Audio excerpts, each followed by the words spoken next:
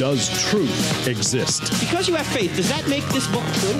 Does God exist? So when someone says there is no truth, if you apply the claim to itself, what should you say? Is that true? They don't think Christianity's true. They're talked out of it. You know why they're talked out of it? Because they've never been talked into it. Cross-examining skeptical and atheistic views. Welcome to Cross-Examine with Dr. Frank Turek. Were you upset by the first presidential debate? How could two grown men act like they did, interrupting one another, throwing insults at one another, throwing mud at one another? They weren't listening to one another. They weren't trying to get to the truth. They were just going after one another, and it was embarrassing. Well, if you think the debate that you witnessed was just a reflection of our entire polarized nation, you're absolutely right. It wasn't just them on the platform. We were on the platform because that's the way our country is now. We don't listen to one another. We just scold one another. We cancel one another. We don't actually have debates anymore. We just try and shut people down. So here's my question. Why is our world split? And this isn't going to be all about the debate this show. We're just starting off with the debate to illustrate that, yes, our country is split. And for this, for a penetrating analysis of this, we're going to go back to 42 years to Alexander Solzhenitsyn. Now, many of you may not have heard the name. Alexander Solzhenitsyn was born in 1918 in Russia, and he served in the Red Army in World War II. And in February of 1945, the war's still going on. You know, the Russians are coming from the east to take over, to take the Nazis out. And, of course, we're coming from the south and the west. And Solzhenitsyn wrote a letter to a friend, a private letter, criticizing the leader of the Soviet Union at that point, Joseph Stalin. And in February of 1945, he was interrogated and ultimately sent to a concentration camp somewhere in Russia, probably somewhere in Siberia, for 8 years, just for writing a letter that was critical of Joseph Stalin. Anyway, eventually he was kicked out of Russia in 1974. And he came to the United States. And while he was in the concentration camp and after that, he began to write. And he won some prizes for his writing.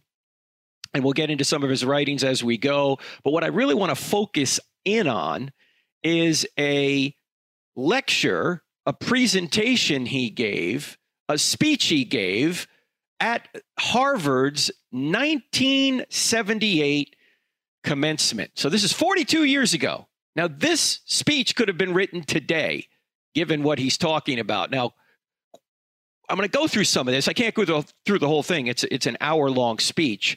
But I'm pulling portions out because Solzhenitsyn was almost like a prophet in the sense that not just somebody predicting the future, but somebody who could speak truth into the culture. So prophecy is not just about what's going to happen in the future. It's also about speaking truth to the culture as to what is going on. And here's how this presentation or this commencement speech began. Harvard's motto is Veritas, which of course means truth. Many of you have already found out, and others will find out in the course of their lives, that truth eludes us if we do not concentrate our attention totally on its pursuit. But even while it eludes us, the illusion of knowing it still lingers and leads to many misunderstandings. Also, truth seldom is pleasant. It is almost invariably bitter. There is some bitterness in my speech today, too, but I want to stress that it comes from not from an adversary, but from a friend. Okay, that's the opening of the speech that Solzhenitsyn gave. And it reminds me of a couple of things, and that is, many of us can't handle the truth, as Jack Nicholson said. We don't want the truth. We want to suppress the truth because the truth is bitter. The truth might get in the way of what we want to do. We want to suppress the truth to go our own way, to do our unrighteous things. This is what Paul talks about in Romans 1. And many of us are not on a truth quest. We're on a happiness quest. We're just going to believe whatever we think is going to make us happy. This is why I always ask the question, if Christianity were true, would you become a Christian? I ask that of atheists and non-believers whenever I go to a college campus and we have some interaction. And very frequently, the answer is no. I won't be a Christian even if it's true. Well, why not? Well, it's just going to get in the way of what I want to do. Oh, okay. Well, you make your choices. So truth is something that will elude us unless we concentrate our attention totally on its pursuit, said Solzhenitsyn. And too often we want to suppress that truth. He goes on. The split in today's world is perceptible, even to a hasty glance. Any of our contemporaries readily identifies two world powers. Now he's speaking of the United States and the Soviet Union. Each of them already capable of entirely destroying the other. However, understanding of the split is often is limited to its political conception. That danger may be abolished through successful diplomatic negotiations or by achieving a balance of armed forces.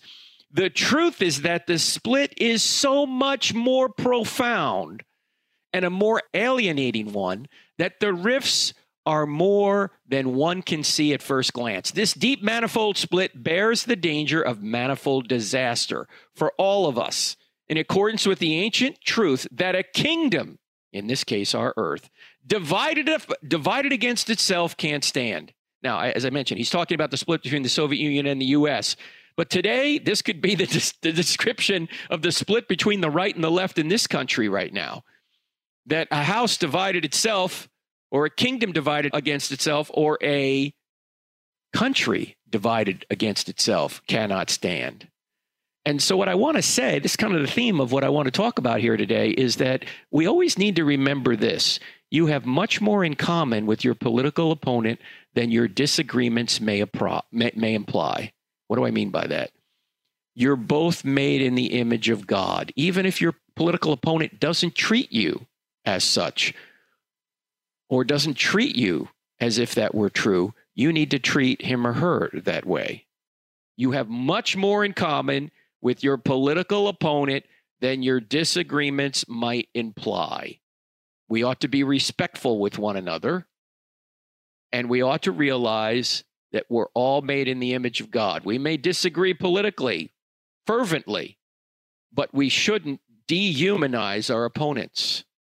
And Solzhenitsyn will actually get into this as we go. Here's what he says as he continues. A decline in courage may be the most striking feature which an outside observer notices in the West in our days. Remember, he's saying this in 1978.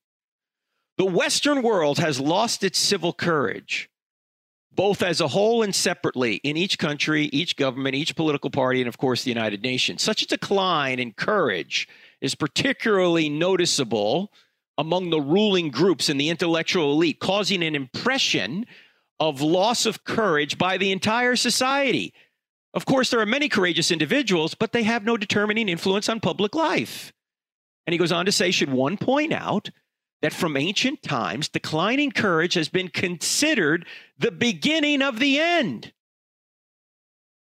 Now, this is me speaking. Courage is needed in our country against the cancel culture, for example, against the threats to our nation. We need to stand up and say, this is not right. We need to stand up and say, if racism isn't right, and it isn't, that's not right. But we also need to stand up and say, riots aren't right either. And even if people are going to shout us down for that, we need to stand up. Look, it may have been Churchill who said this. Churchill normally said all great things. Courage is the first of all virtues because without it, you won't do anything else. You have to have courage. Now, there used to be a proverb, probably it's still in Russia. The Russian proverb was, the tallest blade of grass gets cut down first. That's why people don't have courage. If they stand up, they're going to get cut down. Well, it's getting to the point in our culture, if you don't stand, if you stand up, you're going to get cut down too. But we have to have courage. We have to do what's right. And the problem is, in our country right now, instead of using facts as our arbiter, we're using power as our arbiter. Because we're trying to get people to adhere to our preferences rather than objective facts. So what can we do about that?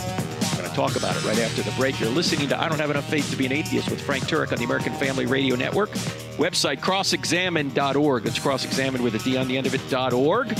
We also have an app, 2 words in the App Store, Cross Examine. Check out our YouTube channel, Cross Examine, Facebook pages, Instagram. We got it all, friends. Dr. Frank Turek. See you in 2.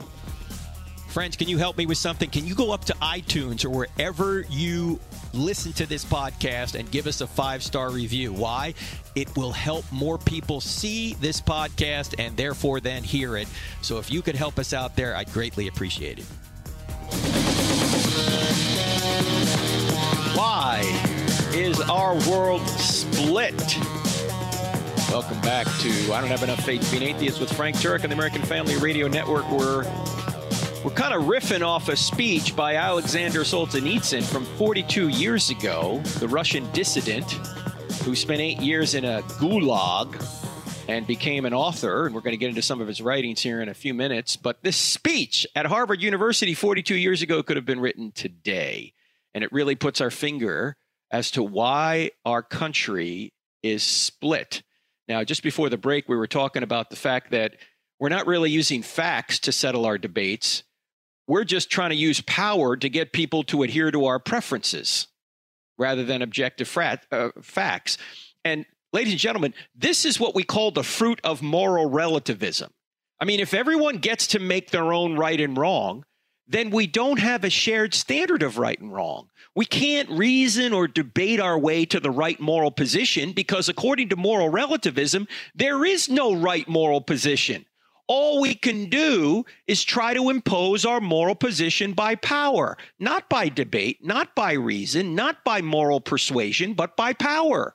This is why moral relativism, ironically, leads to intolerance, because you can't have a standard, or you don't have a standard that we both agree on and say, well, let's just see who's closer to the standard. Whoever's closer to the standard is right. Not just I have my preference and I'm going to force my preference on you. Now, Solzhenitsyn actually says this in his most famous work, the Gulag Archipelago, which really, Gulag is a Russian acronym for a concentration camp, and archipelago, as you know, is an island. So it's really the concentration camp island. You could probably translate this book. And here's what he says about ideology in this book. And this relates his experience in the concentration camp, as well as many interviews he did, his research into it. I think he won a Nobel Prize for this book. Anyway, here's what he says. Ideology, that is what gives evildoing its long-sought justification and gives the evildoer the necessary steadfastness and determination. That is the social theory, which helps to make his act seem good instead of bad in his own and others' eyes. That was how the agents of the Inquisition fortified their wills, by invoking Christianity, the conquerors of foreign lands by extolling the grandeur of the motherland, the colonializers by civilization, the Nazis by race, and the Jacobins. They were the French revolutionists who instigated the Reign of Terror in 1794 in France. They did it by saying, oh, we're pushing for equality, brotherhood, and the happiness of future generations. Without evildoers, there would have been no archipelago. In other words, without evildoers, there would have been no concentration camp, because there was an ideology that said the motherland is good in Russia and Stalin is good. And if you don't agree with Stalin, we're going to send you to a concentration camp. If you don't agree with the Nazis, that their race is superior, then we're going to exterminate you. If you don't agree with Christianity, we're going to kill you, said the inquisitors. Well, of course, that was never condoned by Christ. That was the illogical outworking of Christianity, not the logical outworking of Christianity. Yet they used their ideology to do evil, because ideology can hide the evil that you're doing under the guise of good. Now, everyone has an ideology. To deny one is to have one. If you say, I don't have an ideology, well, that's an ideology. I don't live my life by ideologies. Well, that's an ideology, right? Okay. But I get Solzhenitsyn's point here. You can put forth a set of ideas with such vigor that you dehumanize people who disagree with it. Your opponents become evildoers that must be stopped in the name of ideology. And we see that now in our country. For the left, anybody on the right is evil and must be stopped in the name of their ideology. And there are some on the right that look at people on the left the same way. Now, of course, real evildoers must be stopped, but they should still be treated with respect as human beings made in the image of God. We did that with the Nazis. I mean, we treated them as human beings deserving of a fair trial. We brought them to Nuremberg. We just didn't say, okay, just shoot all these people. They're evil. We gave them the opportunity to make a defense. Yet, if you're going to call somebody evil, you have to have a standard. The question is, what is your standard? What is the standard that says what somebody else is doing is evil? What is the standard that says what you're doing is evil? The only standard that's objective is God's nature. If God doesn't exist, nothing's ultimately good or bad, right or wrong. Which means many of these people out there right now are protesting without a standard. They don't even believe in God, yet they're saying certain things are wrong or evil. They have no standard, so you can't reason with them. They just have a preference, and they're going to try and impose that preference by power. Back to Solzhenitsyn. Again, this is a commencement address at Harvard from 42 years ago, 1978. Here's what he says. When the modern Western states were created, the principle was proclaimed that governments are meant to serve man and meant to serve men in men's lives to be free and to pursue happiness. For example, the Declaration of Independence. Now, at last, during past decades, technical and social progress has permitted the realization of such aspirations. The welfare state. Every citizen has been granted the desired freedom and material goods in such quantity and of such quality as to guarantee, in theory, the achievement of happiness. In the morally inferior sense of the word, which has come into being during those same decades. Now, remember, he's writing in 1978, or he's speaking in 1978, that basically our happiness now is tied up in material things. He goes on. In this process, however, one psychological detail has been overlooked. And here it is. The constant desire to have still more things and a still better life, and the struggle to attain them imprint many Western faces with worry and even depression, though it is customary to conceal such feelings. Active and tense competition fills all human thoughts without opening a way to free spiritual development. Yeah, I mean, if material things made us happy, we'd be the happiest nation in the world, but we're not. We're among the world leaders in suicide and drug use and divorce. These are all indicators of unhappiness. We don't know the meaning of life. We don't know why we're here, and we just try and fill it with all sorts of stuff. We have everything to live with, but nothing to live for. Ladies and gentlemen, the key to happiness and contentment is not your next cell phone upgrade. It's not technology. That may make your life more comfortable, but not happier, not more content. In fact, it may drive you the other way. When you've got all this technology bombarding you for your attention every day, when can you ever sit back and think about the real meaning of life or the real important things in life? You're being bombarded with distractions all the time. You can't even have a meal with somebody without looking at your iPhone. Back to Solzhenitsyn. The individual's independence from many types of state pressure has been guaranteed. Here in the U.S., he's saying. The majority of people have been granted well-being to an extent their fathers and grandfathers could not even dream about. It has become possible to raise young people according to these ideals, leaving them to physical splendor, happiness, possession of material goods, money, and leisure, to an almost unlimited freedom of enjoyment. So who now would renounce all this, and why? Like, who's comfortable and happy? Oh, we all want that. We get that. Here's what he says now. And for what should one risk one's precious life in defense of common values, and particularly in such nebulous cases when the security of one's nation must be defended in a distant country? Even biology knows that habitual extreme safety and well-being are not advantageous for a living organism. Today, well-being in life of Western society has begun to reveal its pernicious mask. Okay, here's the translation. Anyway, from my perspective, I think this is what he's saying. We've become spoiled and discontented brats who can't seem to cope when even the slightest difficulty arises. Our Wi-Fi goes down. What a bad day. We can't go on. I don't get enough likes on social media. Nobody loves me. Gee, this is awful. Someone unlikes me. I can't believe it.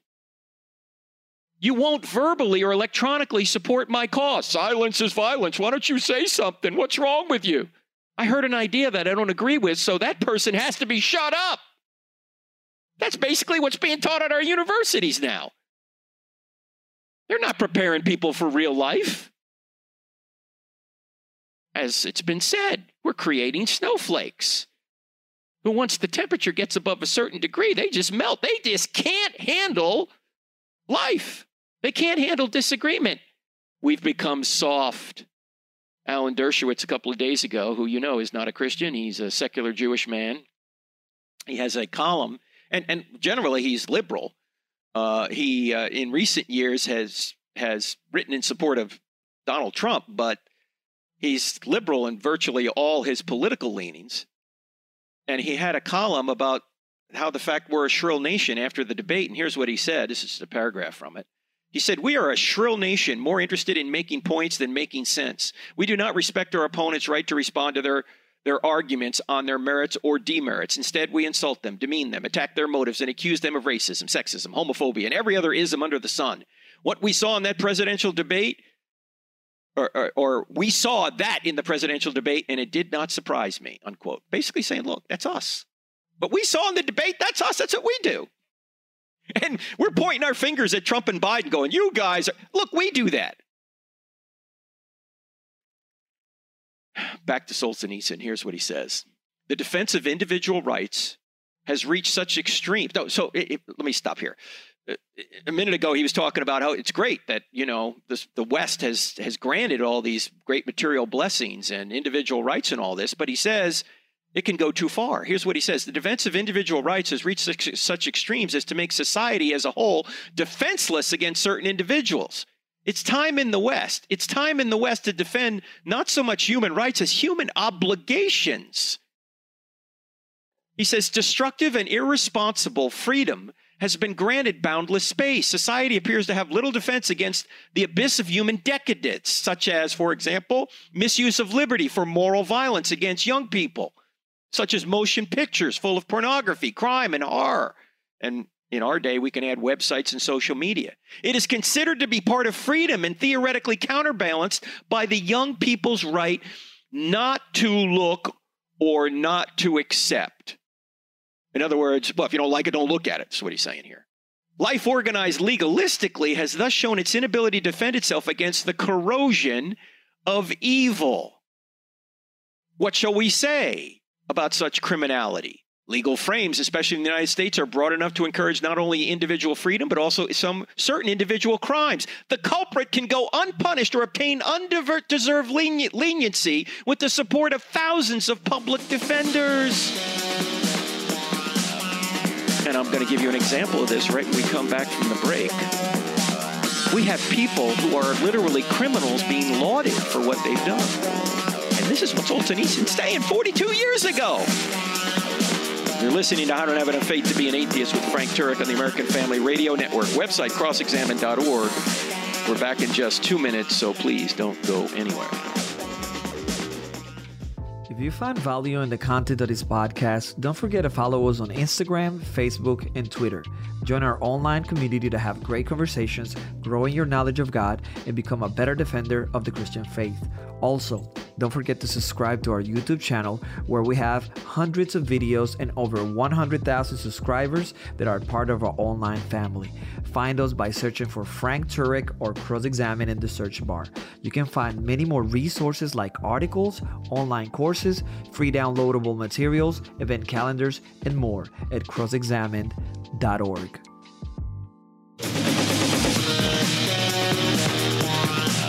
This weekend, I'm going to be out in New Mexico, Albuquerque, New Mexico, Hoffmantown Church. Got the morning service on Sunday. Then going to do I Don't Have Enough Faith to Be an Atheist that night. Everybody's welcome.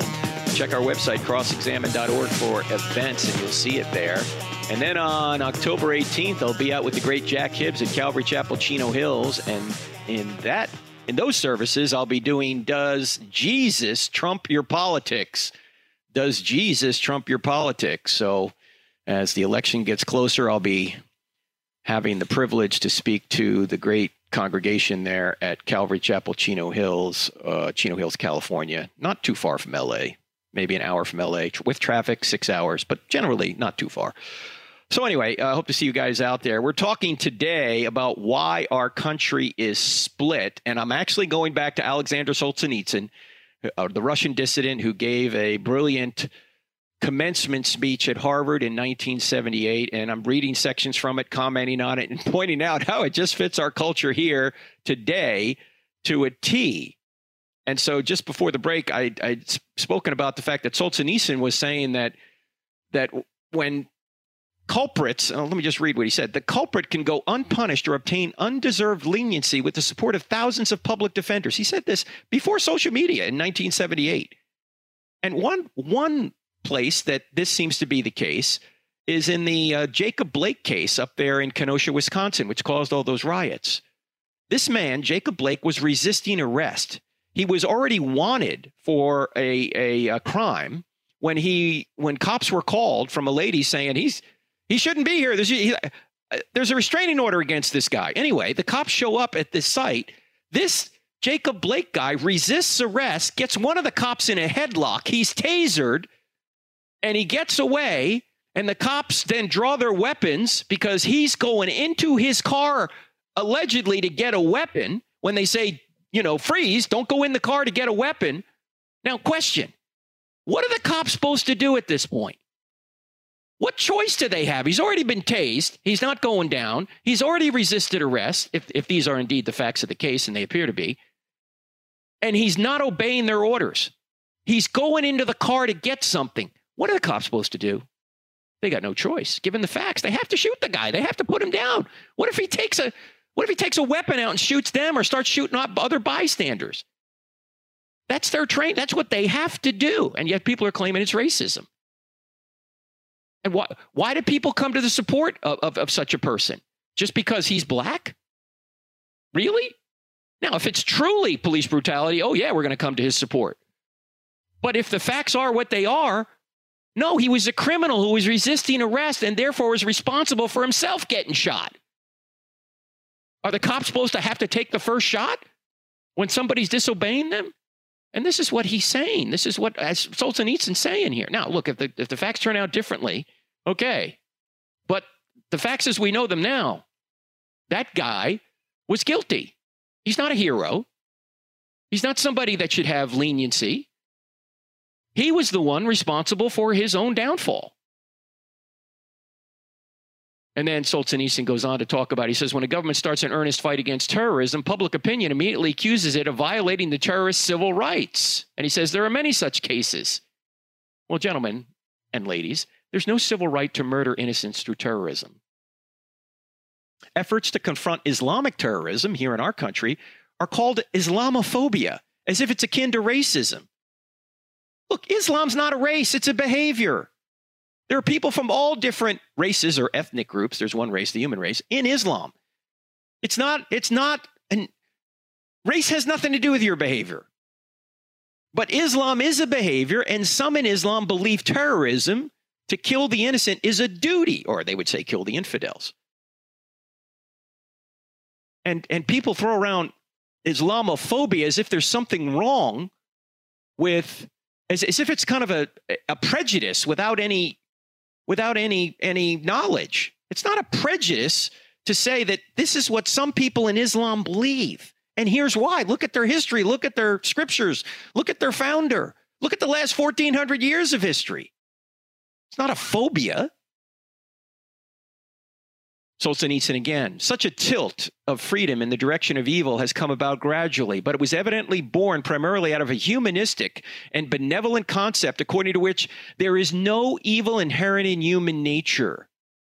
The world belongs to mankind, and all the defects of life are caused by wrong social systems, which must be corrected. Strangely enough, though, the best social conditions have been achieved in the West, where there is still criminality, and there's even considerably more of it than in the pauper and lawless Soviet society. He's pointing out that people are claiming here in the West that all our crime problems are due to social systems of some kind. It's all systematic. Now, that's not to say there might not be systematic problems, don't get me wrong. But the question is, who makes the systems? People. The people. If people were inherently good, they wouldn't make systems that were inherently evil or prejudiced in some way. And the truth is, we're not inherently good, which is exactly why socialism doesn't work. Solzhenitsyn will get to this in a few minutes. And it's exactly why we need security and police and a military and a government of separated powers, as James Madison famously said, if men were angels, no government would be necessary. This is why defund the police has to be the most dangerous idea in modern politics. Defund the police. Sure, defund the police. Oh, reform the police maybe if they got something wrong. Yeah, absolutely. But defund them? Sure. Yeah, see how long civilization lasts if you do that. We're not angels. We're inherently bad. We're not inherently good. It's easy to be bad, hard to be good. Solzhenitsyn again. Because instant, incredible information has been given, it becomes necessary to resort to guesswork, rumors, and suppositions to fill in the voids, and none of them will ever be rectified. He's talking about basically the press at this point. This is 42 years ago. Because instant, incredible information has to be given. Well, it's been amplified in the age of the internet now and 24/7 news. And he's saying when they get something wrong, it's never going to be rectified. They will stay in the reader's memories. How many hasty, immature, superficial, and misleading judgments are expressed every day, confusing readers without any verification? The press can both stimulate public opinion and miseducate it. Thus, we may see terrorists described as heroes, or secret matters pertaining to one's national defense publicly revealed, or may witness shameless intrusion on the privacy of well-known people under the slogan, everyone is entitled to know everything. But this is a false slogan, characteristic of a false era. People also have the right, here's what Solzhenitsyn's saying, people also have the right not to know. And it's a much more valuable one. The right not to have their divine souls stuffed with gossip, nonsense, vain talk. Gee, he's describing social media 42 years in advance. A person who works and leads a meaningful life does not need this excessive, burdening flow of information, unquote. Solzhenitsyn, 42 years ago. And he's right. And by the way, we don't even know what information is accurate. I had A.R. Bernard on the, Reverend A.R. Bernard on our Hope One the other night. We were talking about what is biblical justice. He's the pastor of one of the biggest churches in America up there in Brooklyn, New York. And we were both trying to figure out, where do we get accurate information from? We don't even know where to get accurate information anymore. And by the way, were we meant to have an opinion on everything, to be an expert on everything? How could we know? This just adds stress to our lives. That people are, saying, well, what do you think about? I don't know. I haven't had a chance to research yet. And I don't even know where to get reliable information. I mean, in today's day, we've got to be comfortable saying, look, I haven't researched that. I don't know. I'm not sure where can I get accurate information. Denzel Washington once said, if you don't watch the news, you're uninformed. If you watch the news, you're misinformed. He's absolutely right. There's always these agendas going on. And you don't really know where to get it. You don't have to have an opinion on everything. We weren't meant to be all-knowing and have to post on everything that happens in the world. That's why so much misinformation gets put out there, because people go off half-cocked saying stuff they haven't even researched yet. But, ladies and gentlemen, there is an objective source of truth, and you can know it. If you study the evidence for Christianity, that gives you evidence for a secure foundation for our lives. My mentor, Dr. Geisler, always used to say, and he used to say this when he was in his 70s, the older I get, the more sure I am of the essentials of Christianity, and the less sure I am about the non-essentials. So, ladies and gentlemen, don't let the noise of the world drown out the Word of God. Don't let the noise of the world drown out the Word of God. This society where everything happens in an instant and we don't even know if it's credible is disorienting. Cling to the truth. Jesus is the truth, and you can get evidence that Jesus is the truth. Get our book, I Don't Have Enough Faith to Be an Atheist. Anyway, back to Solzhenitsyn. Here's what he says. Hastiness and superficiality, they are the psychic disease of the 20th century. And more than anywhere, we might as well say 21st century, and more than anywhere else, this disease is reflected in the press.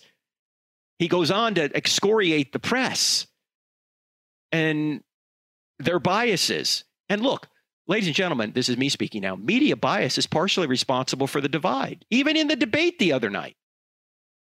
Chris Wallace, for some reason, has to ask Trump about white supremacy while the country's being torn apart by the leftists of Antifa. He doesn't ask Biden about Antifa. He asks Trump about that. Why? Because Chris Wallace and many in the major media are pushing an ideology that refuses to acknowledge clear facts. They ignore Antifa and amplify white supremacy, which Trump has said numerous times he doesn't support. And yet, if he doesn't do it every 12 seconds, somehow Trump is the problem. Now, look, I'm not trying to say Trump is right about everything. I'm not trying to say Biden's wrong about everything. I am trying to say, though, the media, Biden's wrong about a lot, by the way. The media is trying to push Biden across the finish line. And if that's not clear to you, you're not observing anything. There's no even-handedness here. They are pushing an ideology. Trump gets 95% negative coverage. I mean, much of that he brings upon himself, but 95%, Satan wouldn't get 95% negative coverage. I mean, look at coronavirus. Now the president and the first lady apparently have it. But notice, it's the media, governors and mayors saying protests are fine during the age of coronavirus, because why? That supports their ideology, but church services are not. Yeah, church services aren't fine. You can't go to church, but you can go protest the United States of America with Antifa. That's fine. Do you see? They're ignoring clear facts, and they're putting out orders that are biased to favor their ideology rather than the truth. And we need to recognize this. And if we don't, our country will fracture forever. But always remember, as I said at the top of the program, you have more in common with your political opponent than you have than what separates you. You're both made in the image of God. Treat everybody with respect. We got more from Solzhenitsyn right after the break. I'm Frank Turek of CrossExamine.org. Don't go anywhere. Friends, Frank Turek here. I Don't Have Enough Faith to Be an Atheist is a listener-supported radio program and podcast.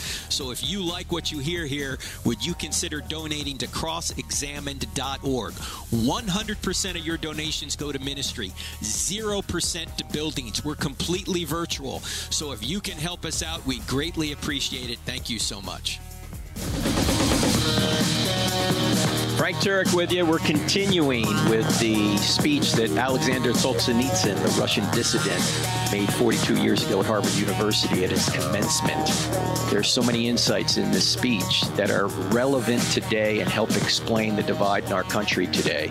Here's what Solzhenitsyn said as I'm continuing through his speech. He said, it's almost universally recognized that the West shows all the world a way to successful economic development, even though in the past years it has been strongly disturbed by chaotic inflation. Okay, in 1978, inflation was very high, so were interest rates. That's what he's talking about. But still, he says, however, many people living in the West are dissatisfied with their own society. They despise it or accuse it of not being up to the level of maturity attained by mankind. A number of critics turn to socialism, which is a false and dangerous current. Do you see what he said this back 42 years ago? Sorry, I keep repeating that. It just amazes me. He says, I hope no one present will suspect me of offering my personal criticism of the Western system to present socialism as an alternative.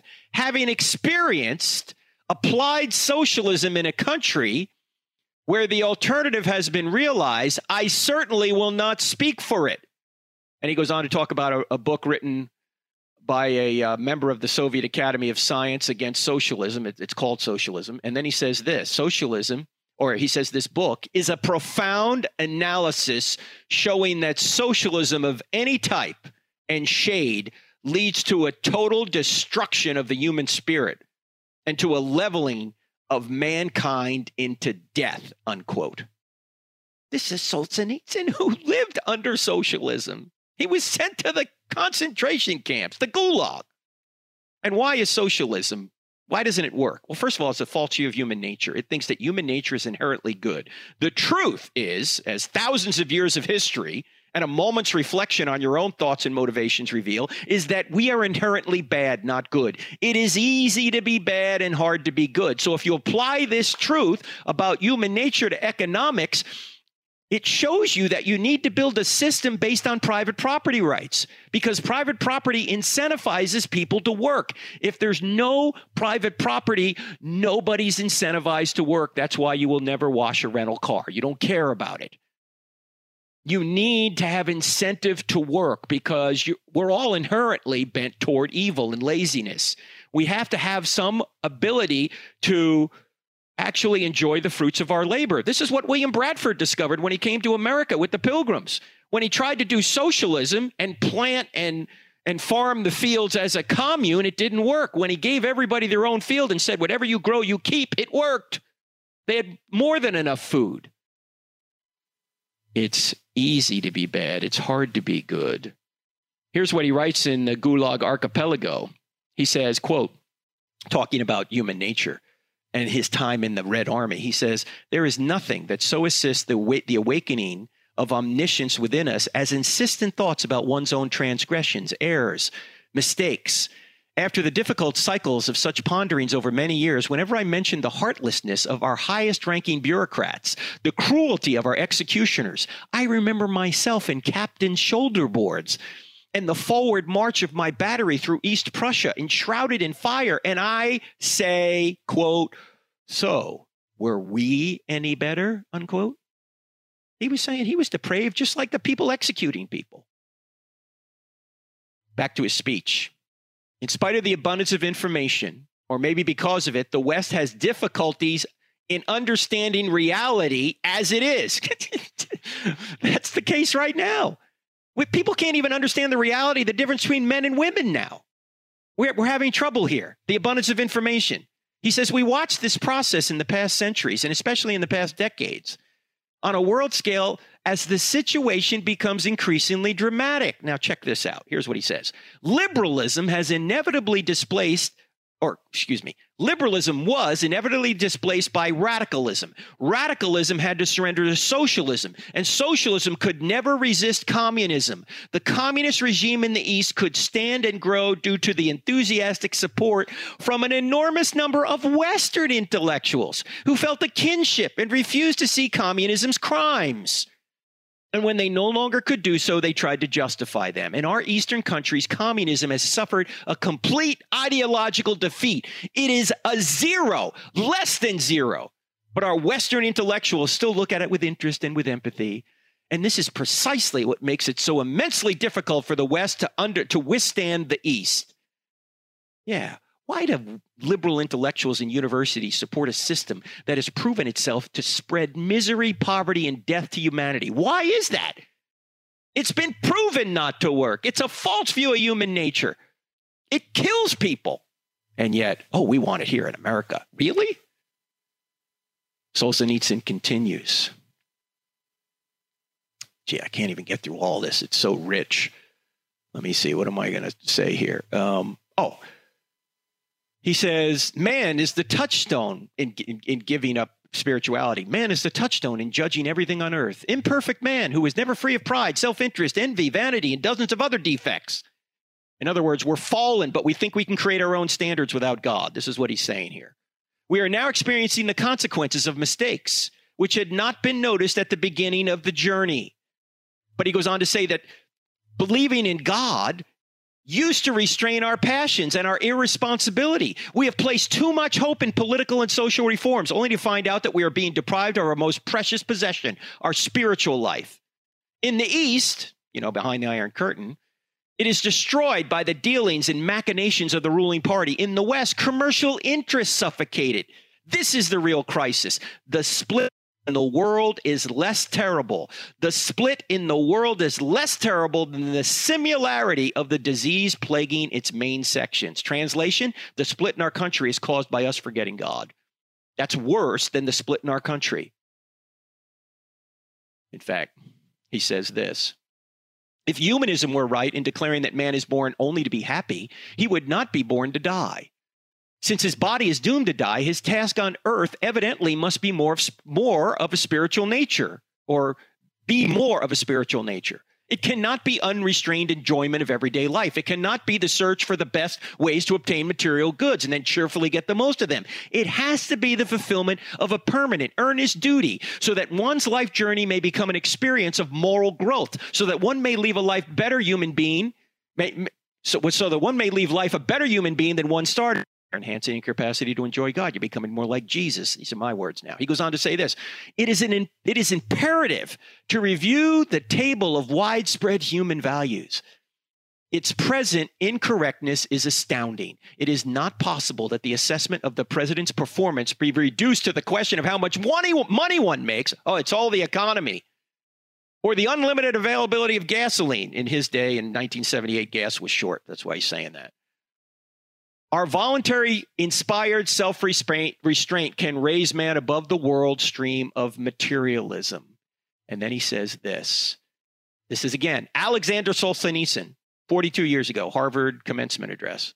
He said it would be retrogression to attach oneself today to the ossified formulas of the Enlightenment. Social dogmatism leaves us completely helpless in front of the trials of our times. Even if we are spared destruction by war, our lives will have to change if we want to save life from self-destruction.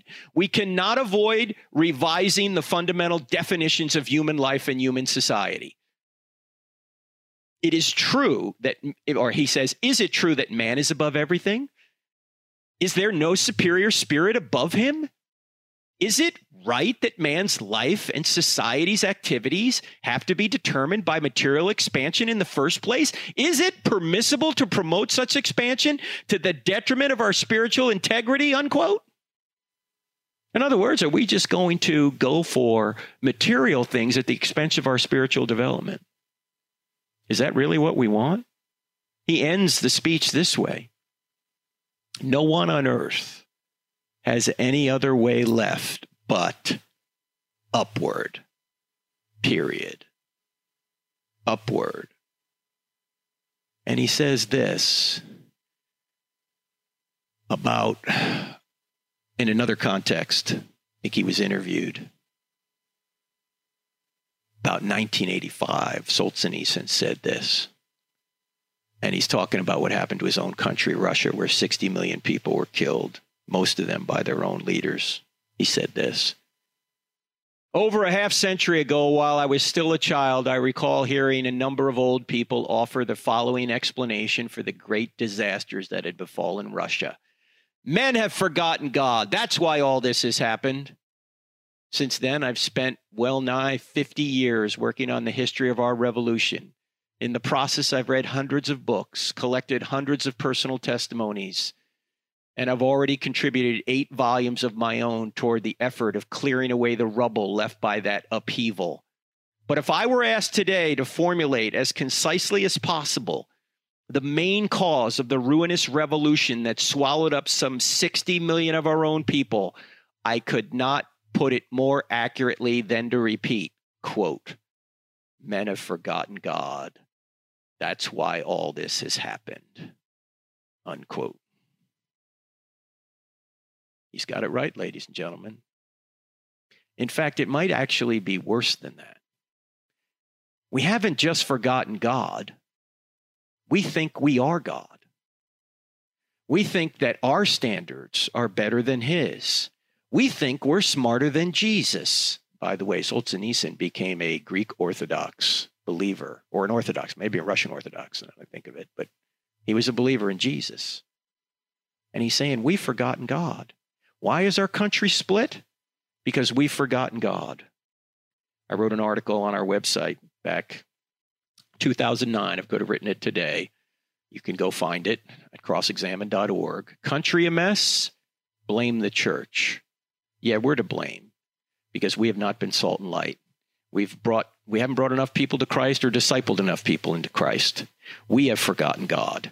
And we wonder why our country split and 2 grown men can't have a civil conversation about the presidency of the United States and what they believe. Because they're just reflecting us, ladies and gentlemen.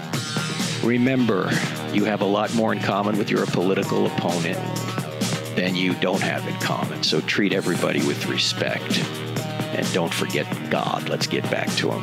All right, ladies and gentlemen, I'm Frank Turek. Great being with you. Hope to see you here next week. God bless. If you benefit from this podcast, help others find it. Just go to iTunes or any other podcast service you might be using to listen and leave us a 5-star rating on the I Don't Have Enough Faith to Be an Atheist podcast with Dr. Frank Turek. It will take you less than 5 seconds. You can also help a lot by leaving us a positive review for others to see. This podcast is available on iTunes, Spotify, Google Play, Stitcher, TuneIn, and many other audio content delivery apps. Thank you and God bless.